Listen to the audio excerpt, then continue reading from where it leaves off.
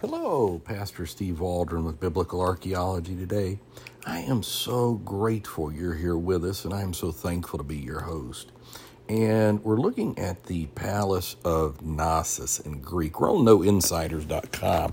This is number 19 of their top 20 archaeological discoveries of all time. Been a fascinating journey. Been doing it in our morning podcast off and on the last several days. So you may want to check out the other ones as well as our other playlist. Invite you to listen to the library of proofs of the Bible for the most part in biblical archaeology.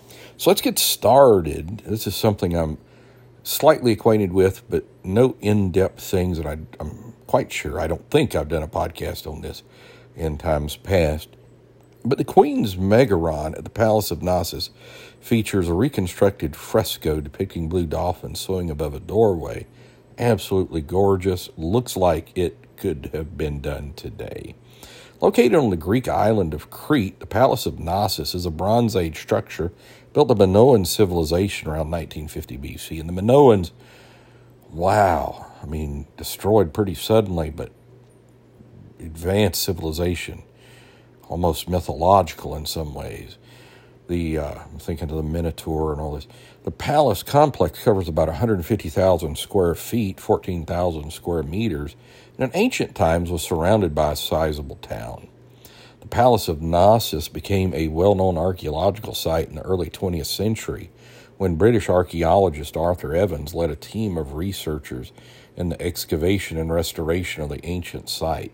Though the first excavations of Knossos were conducted in 1878 by an archaeologist from Crete, Evans and his team discovered that the first palace built on this site had been severely damaged, and that another palace was built on top of it around 1700 BC, according to the Heraklion Archaeological Museum.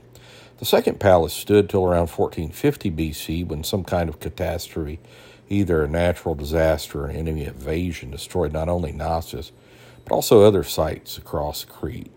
Some say it was Philistine invasion, plague, tsunami, a volcano is the word I'm hunting for. That's a whole other thing. Knossos is perhaps best known for its colorful frescoes, many of which depict mythological creatures, marine wildlife, and ceremonial scenes. The site also has yielded many diverse examples of Minoan pottery, many of which are displayed at the nearby Heraklion Archaeological Museum. So that's just really cool. I will say that. So God bless. Hey, thanks for being here with us. Join us daily. Pray for us. Leave us a 5-star review. Helps people find us. Subscribe. Share with your friends, family, church family, Sunday school classes, college students, anybody you think might be interested in this. And we every so often, about every other night, have a night podcast as well. So join us. It's an honor to do this. God bless. We'll talk with you later. Bye-bye.